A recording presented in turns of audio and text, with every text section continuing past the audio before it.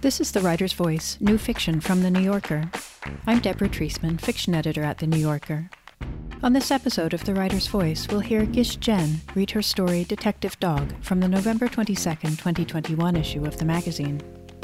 Jen has published 5 novels, including World and Town and The Resistors, which came out last year, and the short story collection Who's Irish? A new story collection, Thank You, Mr. Nixon, will come out in January. Now here's Gish Jen.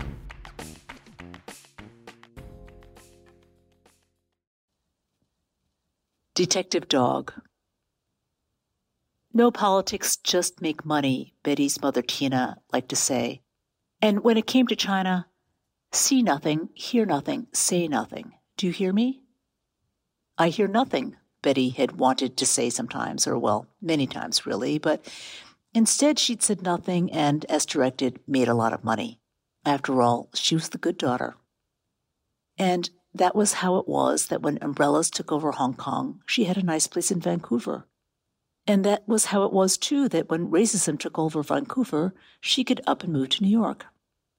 It was convenient to be rich, you had to say. In New York, she didn't even have to buy an apartment. She and her husband and the boys just moved into her sister's old place, which they liked so much that they bought the apartment next door, and then the apartment on the other side, too. They figured they'd turn the extra kitchens into bathrooms. Buy another one, Betty's father, Johnson, bellowed over FaceTime from Arizona. Buy the whole floor. Johnson, who had always loved acquisition, had recently started a list called Ghost Towns of the World. One of these days, Betty's husband, Quentin, said Johnson was going to buy them all up, corner the market. Every time he says, too many people in China, I can hear his pitch, Quentin said with a hint of awe in his voice. He did think Johnson a genius. Now, people who don't like where they live can move somewhere else, no problem. Betty laughed. Does that mean there'll be a ghost town for us? Maybe. Quentin seemed to be considering this seriously. But never mind. 3 apartments for 4 people is enough, Betty told Johnson now, smiling but firm. We are not buying any more. And when he continued arguing, she shrank him down from full screen to half. In Vancouver, her neighbors had complained about her. The Chinese are taking over, they said. The Chinese are buying up everything. That was when they weren't yelling, go back to where you came from. Betty had tried to reason with them. If she were the sort of Chinese who wanted to buy in Vancouver but not live in Vancouver, if she were the sort of Chinese responsible for Vancouver's empty houses and empty apartments, she wouldn't be standing right there for them to yell at, right? And she was not an invader, by the way. She was a parent who had worried that her 11-year-old would go out protesting on the streets with his friends. And then what? Then he would get tear-gassed, that's what. And, by the way, tear gas wasn't so great for the baby they'd adopted during the 2012 unrest either. But a Chinese was a Chinese was a Chinese to them. When people want to yell, all they could hear is what they want to yell, Tina liked to say. Which was why, after 5 years, Betty and her family had moved from Vancouver to New York, where all anybody said was, we are so happy you were willing to chip in for the new elevator, and did you know the building needs a new roof? Yes, she said, yes, and anything else? Now, in the gilt lobby mirror by the striped chairs, she looked happier to herself. A little plump, it was true. She did not like her chin joining up with her neck as if they just needed to be together. But she liked her short hair and her cheery cashmere hoodies, and look how she could just push her oversized sunglasses up onto her head. No puffy eyes to hide.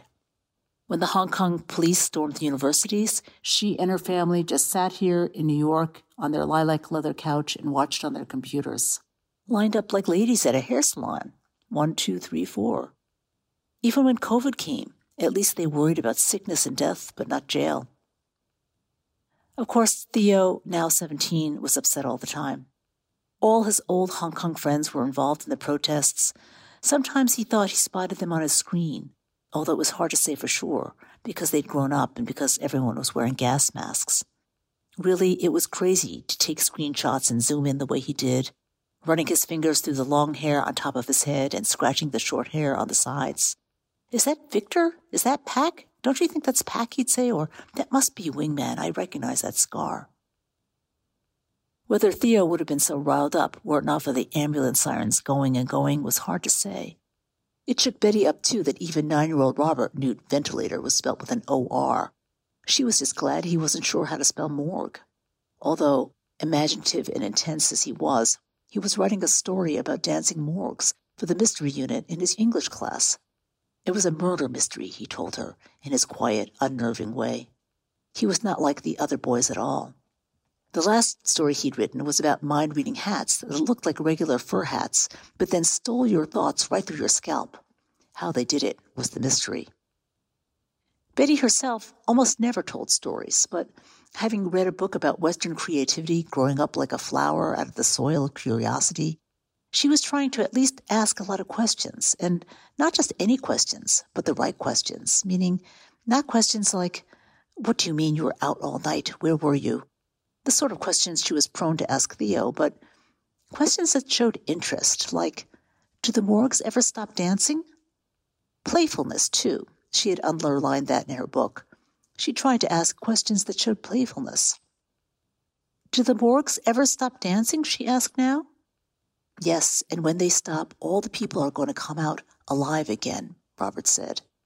He had what would have been a perfect bowl cut if he hadn't started trimming his hair himself. Now he looked as if he had been transitioning into Mark Zuckerberg, only to change his mind halfway. "And then what?" Betty asked. She relied a little heavily on "and then what," she knew, but she couldn't think of anything else to ask. "Will they breathe okay?" "Yes, but they'll be a little dizzy," he said. "Interesting." Another thing she said, too much, but oh well. "And what will the people say?" "They'll say, 'It's great to be alive. What happened to my phone?'" he said. "But I'm not sure what the morgues will say back." He touched his tongue to his nose. He had a tongue like a dog's. "How about, 'We're not responsible for personal effects,'" she said, thinking that he wouldn't know what that meant. But Robert, being an avid chaser of what he called true facts, did know. He retracted his tongue and laughed as he wrote, by hand, as he liked to, with a pencil. "It's great to be alive. What happened to my phone? We're not responsible for personal effects." "What kind of a morgue are you? Didn't your mother teach you anything?" "No, we're the worst of the worst. Because of the virus, they had to scrape the bottom of the barrel." Betty laughed. "Great," she said. "I still have to figure out what the mystery is." "The mystery is how this whole COVID craziness could be happening," she said. Robert's handwriting had deteriorated since he had come to the U.S., but if Betty had ever had the energy to nag him about it, she did not anymore. Remote learning. Robert's school theoretically went from 8:25 to 2:25, but that included 90 minutes of independent study, 30 minutes for lunch, and 30 minutes for recess. Why did the kids get a break when it was the parents who needed a break? And how could the teachers still be complaining about how much they worked? Why didn't they not even make the kids show their faces on Zoom? Right now, for example, Theo was playing Liberate Hong Kong on his computer while in trigonometry class at the same time. How could that be okay? "You realize that stories about morgues are not normal, right?" Theo said, looking up from his game. "So? It's not normal to be jamming virtual surveillance cameras as if you were a real protester either," Robert said. "I am so a real protester." "The kind who shouts, 'Gaiao' from the couch, you mean?" "If I were there, I'd be on the streets," Theo said. "Not now during COVID, you wouldn't. Even now I'd be there, and as soon as things really started up again, I'd be throwing petrol bombs, don't worry." "You can tell we're not really brothers," Robert observed with the air. "I would never say something violent like that." "Adopted brothers are still brothers." Quentin's nostrils flared when he was being serious, and today this did make the boy settle down. When Theo started up Animal Crossing, with its desert islands full of protest banners, Quentin was even able to say, "Aren't you supposed to be in class?" Theo switched sullenly back to full screen. But what Robert had said was true. He wasn't violent like his older brother. He didn't say the sort of things that made Betty and Quentin thank the Lord they were safely on the other side of the world, far away from what their friends in Hong Kong called protest trouble. "This generation, they are like firecrackers. One explodes and then the whole string goes, they said in WeChat posts. And do they realize they are not dealing with a paper tiger? This is a real tiger with teeth. They're going to get themselves killed. There were friends who approved of the protests. I give my kids food every day to take with them to share. Bottled water is also important, and when they come home, I wash their clothes right away to get the smell out. But others wished they had got their kids interested in sports. Better for their health, better for their college applications, better for everything, they wrote. However, you need to be athletic. You know what your grandmother always says, Betty told Theo? No politics, just make money. That's good advice. But although she had listened, Theo did not. Theo was her biological child, but his outrage reminded her of her older sister Bobby. Bobby, who had unbelievably tried to send them a letter last week. After all these years. Betty was shocked and apprehensive, and maybe because she was worried, annoyed. Who sent real letters anymore, much less a letter via a personal family messenger? Only Bobby would somehow enlist Uncle Arnie through his Shanghai factory, as if they were all in a spy movie. She had apparently even instructed Uncle Arnie to hide the letter in his shoe, which he did not do in the end.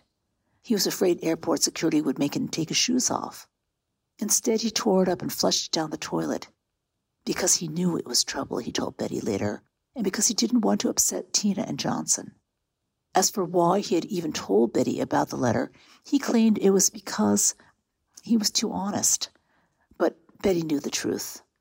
There was something in the letter that he couldn't keep inside. He swore he hadn't read the thing before tearing it up, but of course he had. And where was Bobby, she demanded. Her parents had been desperate to know for years, she said. The whole family had. Uncle Arnie insisted that he didn't know. The letter and some instructions had been left for him in a plain envelope, he said, and the security cameras had found no trace of whoever had sneaked it into the factory. Anyway, no politics, just make money. Isn't that what your mother always says? He finished. In other words, the letter had to do with politics. Probably, if she were Uncle Arnie, she too would have thrown it out. It was amazing how many things her mother's words could mean. To Theo, for example, they meant that Betty and Quentin were going to hell. Is that how you want to live your life, he yelled. Is that your motto, just make money? All it means is that is the way to be safe, Betty said. It is like the tallest tree catches all the wind. That does not mean a short tree is a good tree.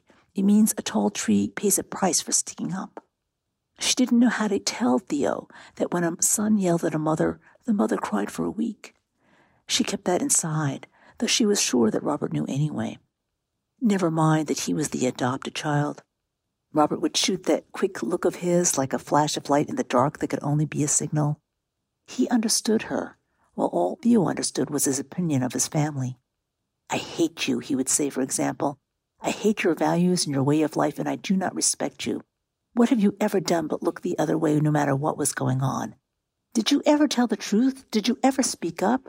No matter who was being killed and who was being jailed? You know what the word is for people like you? The word is complicit. I bet you don't care about the Uyghurs either. So he ranted, as if he had not been the first to complain when Betty said that because of COVID, there would be no maid and no cook. Even though there was pretty good takeout in New York and she knew how to make a few dishes herself, he had objected. And now, every day, Theo brought up colleges farther away than the colleges they talked about before. Colleges in Alaska, Scotland, New Zealand. He wasn't applying until the fall, but still they discussed the possibilities constantly. How about a semester in Antarctica? Quentin suggested at dinner. There must be semesters abroad in Antarctica. Betty glared, but Quentin just winked and kept going. You can study penguins, he said, showing Theo an article on his phone. Did you know they poop out so much laughing gas that the researchers go cuckoo? They do, Robert said. Let me see. That's so cool. Theo, though, stood up without a single bite of the Oreo mousse cake Betty had made specially for him from a recipe he'd found and asked her to try. Should they buy one more apartment after all, for the sake of family sanity? Quentin and Betty talked it over, but just when they decided yes, Theo needed more space, more independence, more something, he got the hang of online poker. Betty had heard about online poker from her friend Susu, His son had made a lot of money playing it, which you wouldn't think would upset Susu, but did. Because once her son made a lot of money, she lost control of him, she said. She just hoped he wasn't doing drugs. Hearing which, Betty had shaken her head in sympathy. And later, when she told Quentin the story, she had said how glad she was that Theo was no good at math. Although sometimes a quick calculation can mean millions, Quentin pointed out. Still, she said, poor Susu. Poor Susu was right, Quentin agreed. And now it seemed that Theo was better at math than they thought. I underestimated myself, he said. I guess I did just need to work harder. And all I needed was to put more time into it. Time that he had now, thanks to COVID. It was hard to know whether to cheer or to worry when he won $100. Then he won $1,000. Then he lost $500. Thank God he learned a lesson, Quentin said. Macau, at least you have to book a hotel room to gamble. On the computer, you can gamble with no overhead. Terrible, Betty said. Then Theo won $5,000. Then he won $10,000. Then he won another $10,000. Beginner's luck, he said modestly. And to be sure that he didn't gamble away all that he'd won, he bought a car. A car? Betty said. How did you buy a car? With cash, that's how, Robert said, when Theo didn't answer. He'd picked a little red Miata with a pop-off roof. It got great mileage, he said, and Susu, too, said it was an excellent deal, a real COVID deal, which she knew because her son had co-signed the papers, which he could do because he was old enough, and which he had thought was okay because Theo had a license he'd got before COVID so that he could go visit friends in the suburbs. At least it's not drugs, Susu said. As for whether Betty and Quentin preferred Theo angry or rich, they could not agree. It's as if his heart is hidden, disappeared under a blanket where no one can see it, Betty said, adding, I think he just wants to get away from us. Away from us? Quentin said, astounded. Susu says this is what 17-year-olds are like, especially in the U.S. They are separating. It's their psychological stage. Away from us? She didn't answer. And when do they stop? His question hung in the air like the kind of smog that used to drift down from the mainland and choke them. They tried to sleep. It did not occur to them that Theo would use his car to leave them. There he was, though, 2 days later, packing up. Where are you going? Betty asked. You cannot use our charge cards, Quentin warned. But having his own money now, Theo just knit his eyebrows and kept packing. 1 duffel bag, 2, 3. Children his age did not believe in suitcases. And the next morning, he really was gone. He made his bed, Quentin said quietly. Of course, they were shaken up anyway. But the bed, they hadn't even known that Theo knew how to make his bed. Complicit, he had called them. Complicit. And what was that he liked to yell? Betty remembered. I think it was, did you ever tell the truth? What truth? Quentin said. Betty kept it inside, that she kept a lot of things inside. Instead, she asked Theo's bed, where are you, Theo? She asked the kitchen counter and the apartment buzzer, too, where are you, where are you? She did not tell any of her friends what had happened, nor did she post anything about it on WeChat. She told the school that he was sick. A fever and a cough, she said, no loss of taste, but they were having him tested, and yes, of course, confining him to his room. The school was mostly interested in the confinement part of the story. Besides that, she and Quentin simply watched their chats and email, hoping. Theo would be back soon, they agreed, and just about any place was safer than New York, so that was good. If only they were among the friends on his Find My Friends app. He went to visit someone, they told Robert. But he was supposed to stay home, Robert said. Everyone is. You're right, Betty said, he was. I hope he brought enough masks. I hope he's being careful. I hope he's using hand san. She hoped, too, that Robert would know enough not to ask whom Theo was going to visit, and thankfully he did know enough. Instead, he said, I'm sick of COVID. I want to play soccer. I want to see my friends, and I want a new dog. Is there something the matter with Bong Bong? Betty asked. I want an upgrade. An upgrade? Quentin asked. I don't want another of the same kind of dog. I want like an original dog. He said this because Bong Bong was not their first dog.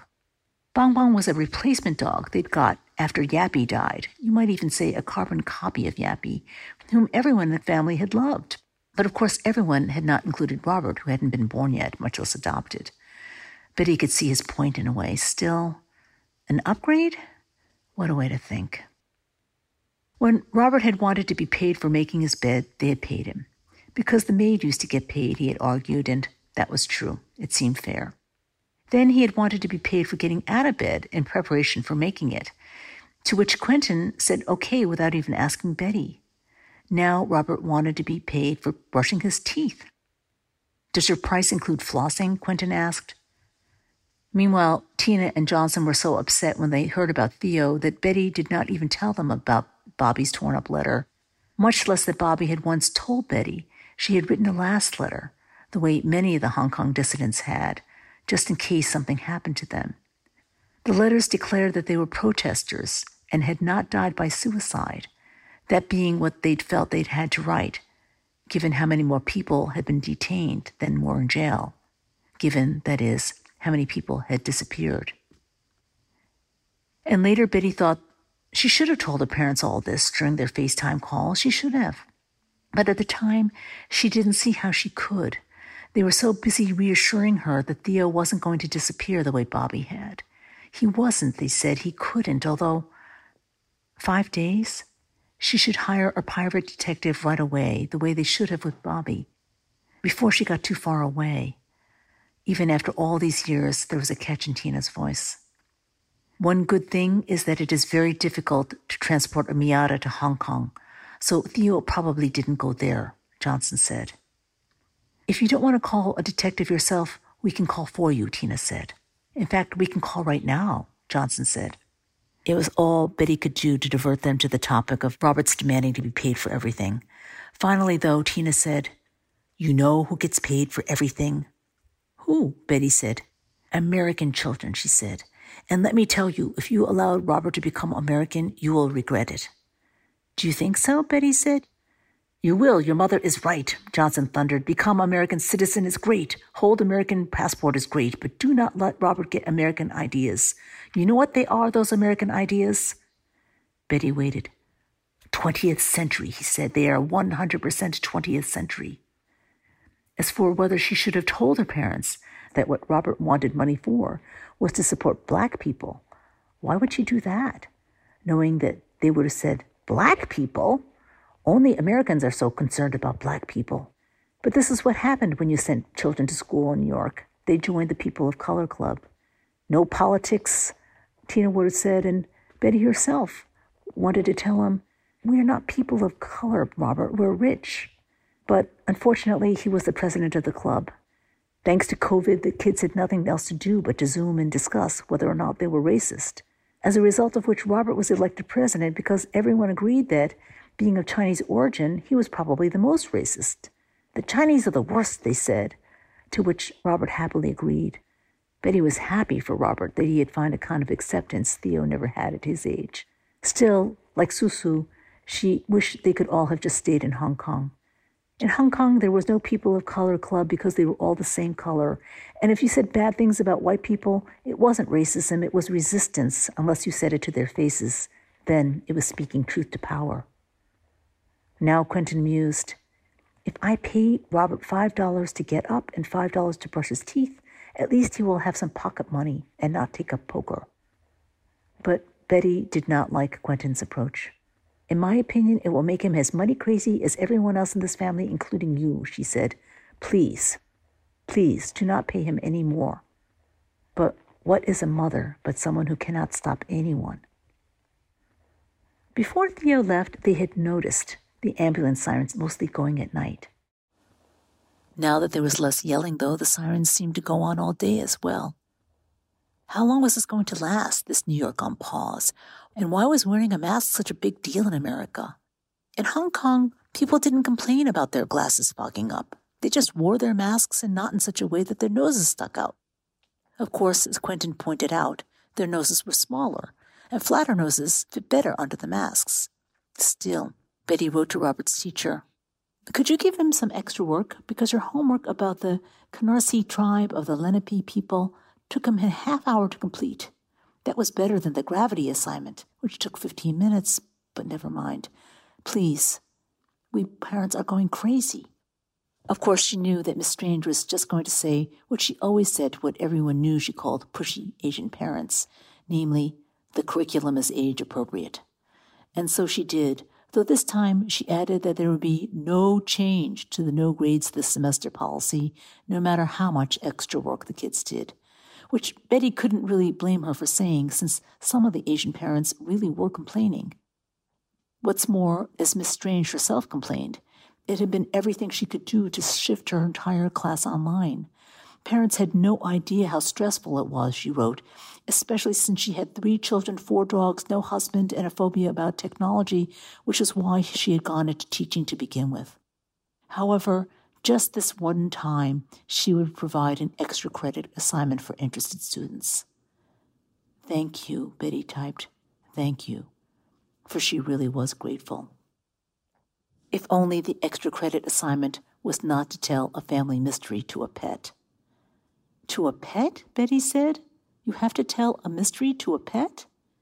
It doesn't have to be a real pet, Robert said. It can be an imaginary pet. And Miss Strange said parents could help. Betty sighed. It was revenge. It was the revenge of Miss Strange. How about a story about your grandpa? Quentin said. How about a story about Yaya and Bong Bong meeting in heaven? Yaya could feed him people food, and Bong Bong could ask why he never got to eat food like that on Earth. That's not a mystery, Robert said. It's a mystery to Bong Bong, said Quentin, at whose feet Bong Bong was even now sitting obediently, looking hopefully up at a cookie. His white tail thumped as if it had a special chip in it. And I don't want to use Bong Bong anyway, Robert said. Bong Bong is a lap dog. I'm going to use an upgraded dog. Like, Betty said? Like a German Shepherd seeing eye dog, Robert said. Do you know what a seeing eye dog is? It's a dog with superpowers. And true fact finder that he was, he spoke with an air of authority. Well, a seeing eye German Shepherd would make the story more interesting, Betty conceded. It was going to be a long homework session, she could see. Quentin left the room, having work to do, he said. How was it that he was now the boss of the business that she had founded over his strenuous objection? His bottom left an imprint on the leather stool seat, which was lilac to match the couch. The decorator had done that.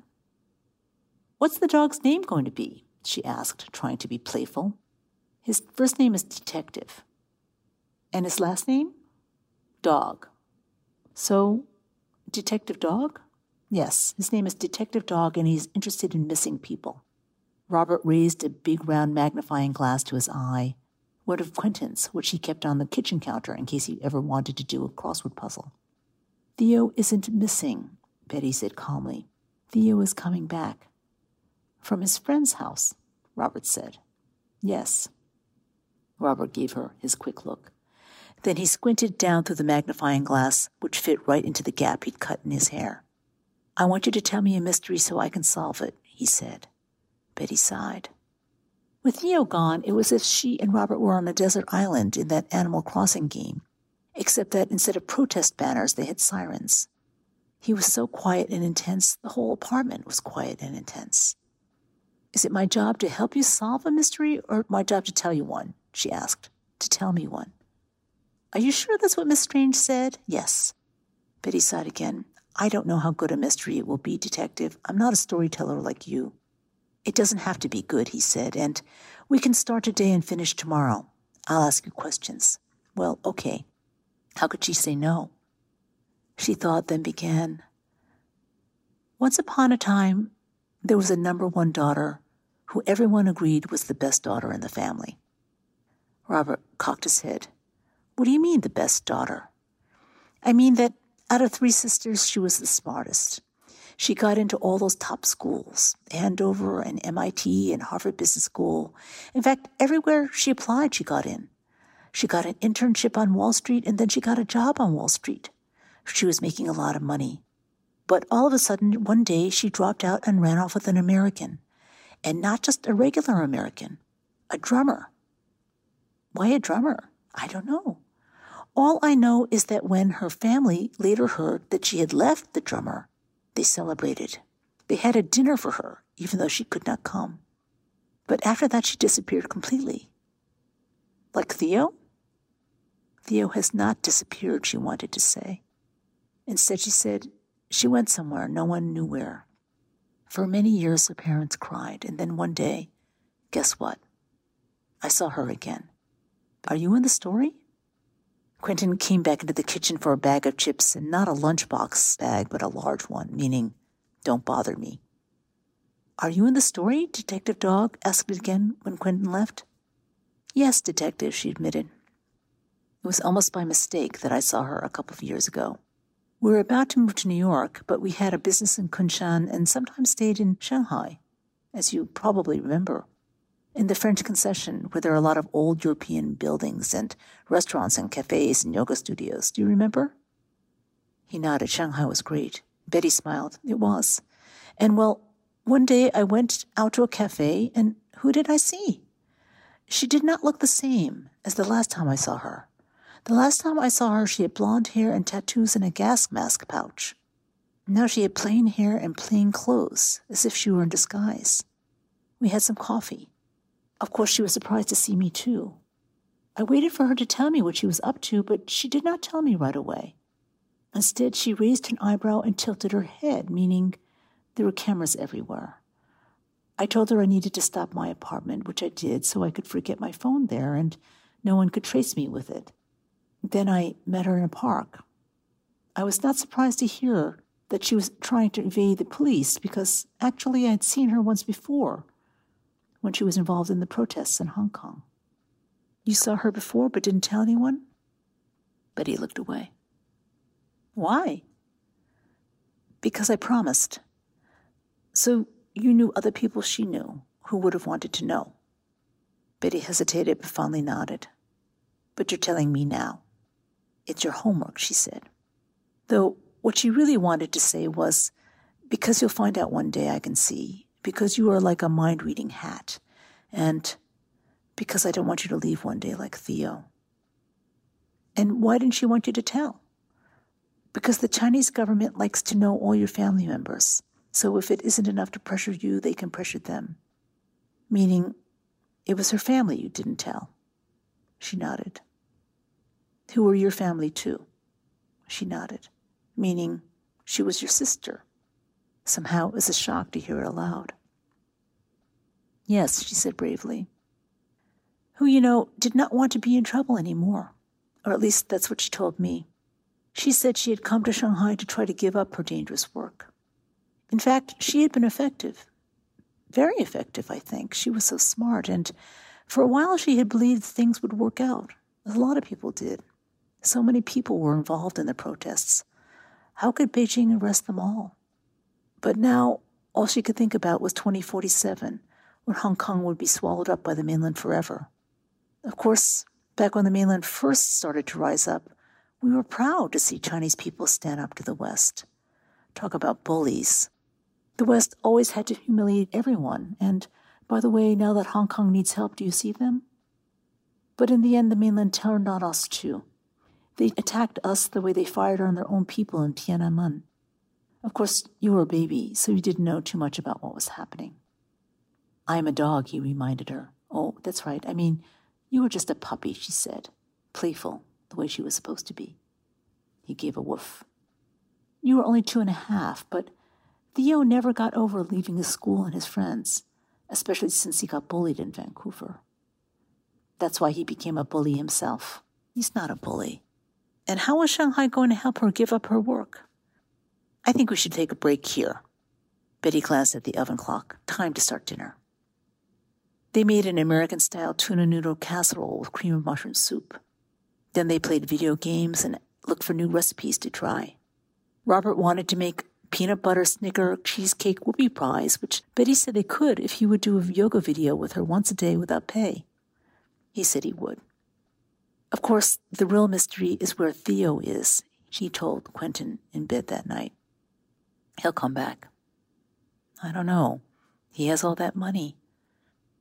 She pulled the quilt up under her chin. Though it was nowhere near summer, Quentin liked the AC up high. He said it reminded him of Hong Kong. And now another headache. Robert's homework. Why don't you charge Robert for every 5 minutes you help him? I can't charge him, Betty said. I'm his mother. Mothers should charge, Quentin said, yawning. The next day, Robert ate his cereal without a spoon, with his snout in his bowl. Detective Dog here, reporting for duty, he said. He licked his lips. In this house, dogs eat dog food, Betty warned. Purina puppy chow.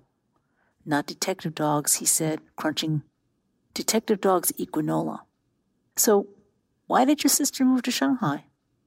Betty sighed, adding a scoop of vanilla ice cream to her decaf.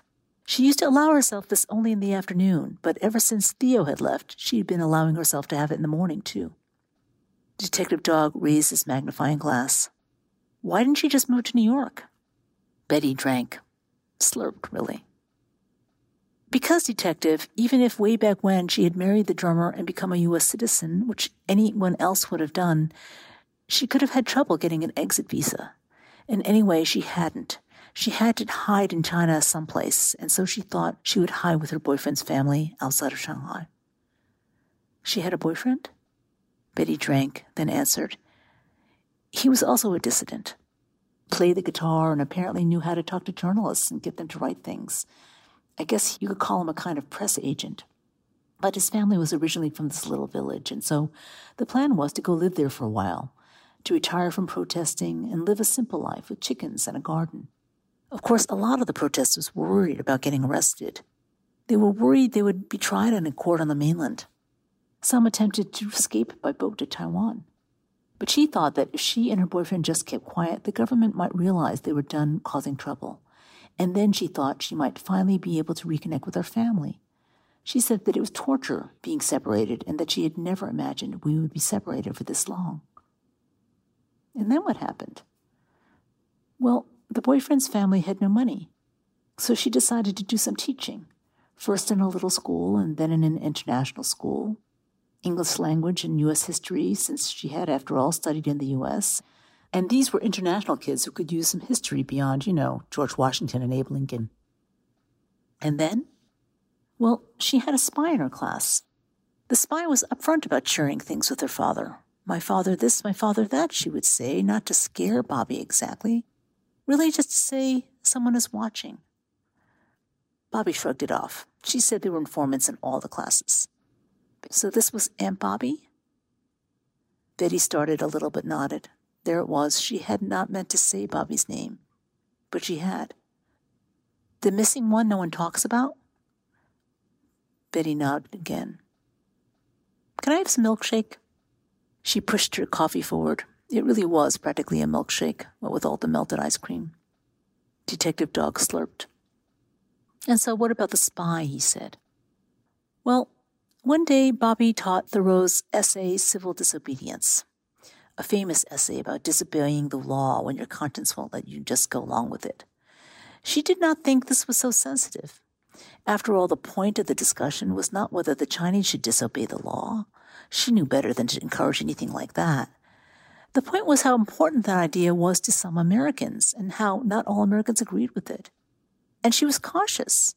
She did not use the word civil disobedience in the file name, for example. She called it Thoreau.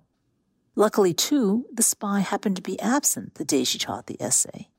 But then the spy came to office hours, and as Bobby explained the essay, the spy recorded her, with the result that she was invited to tea by the authorities. Betty paused. So what's the matter with that? Tea is never just tea. It's intimidation, which worried her enough that she asked me not to tell anyone, though she wanted me to know. That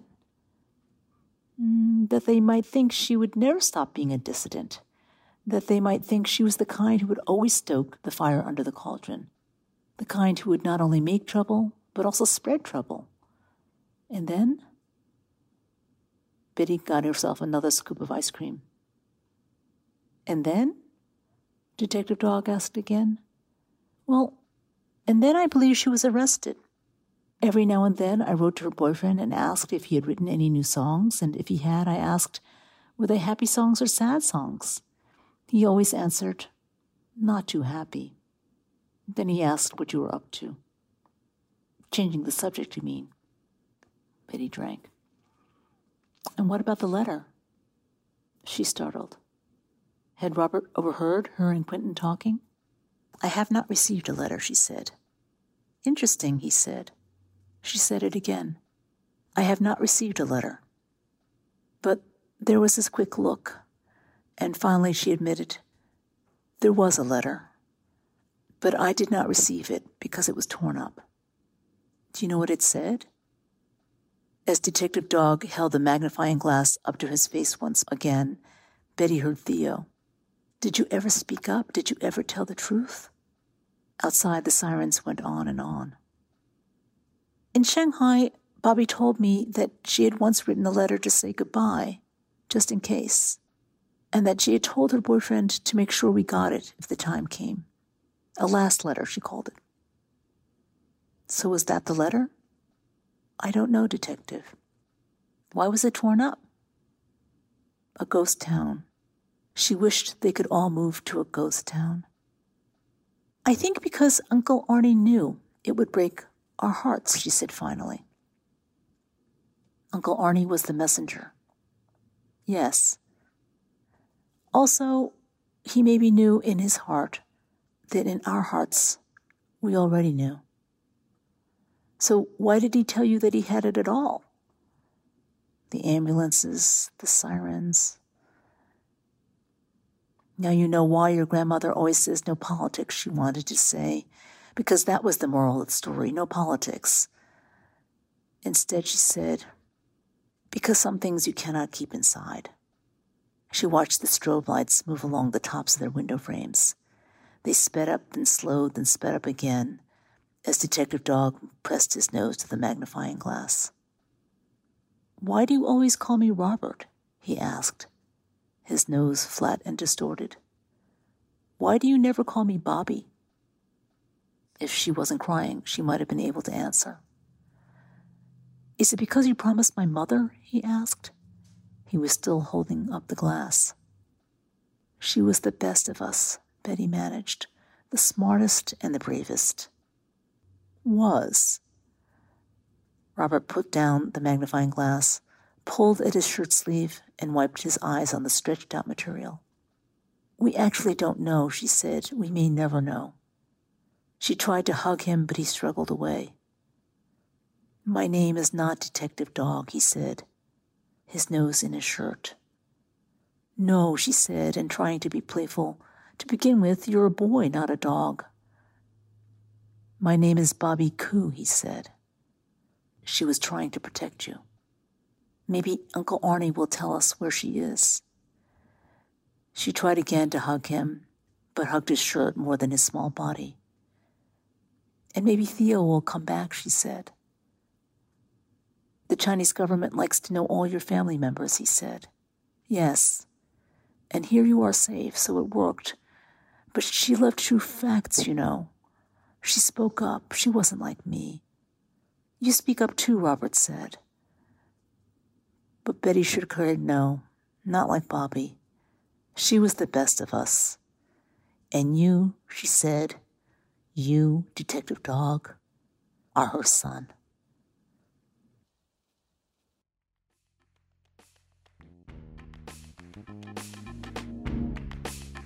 That was Gish Jen reading her story, Detective Dog. She's been publishing fiction in the magazine since 1990.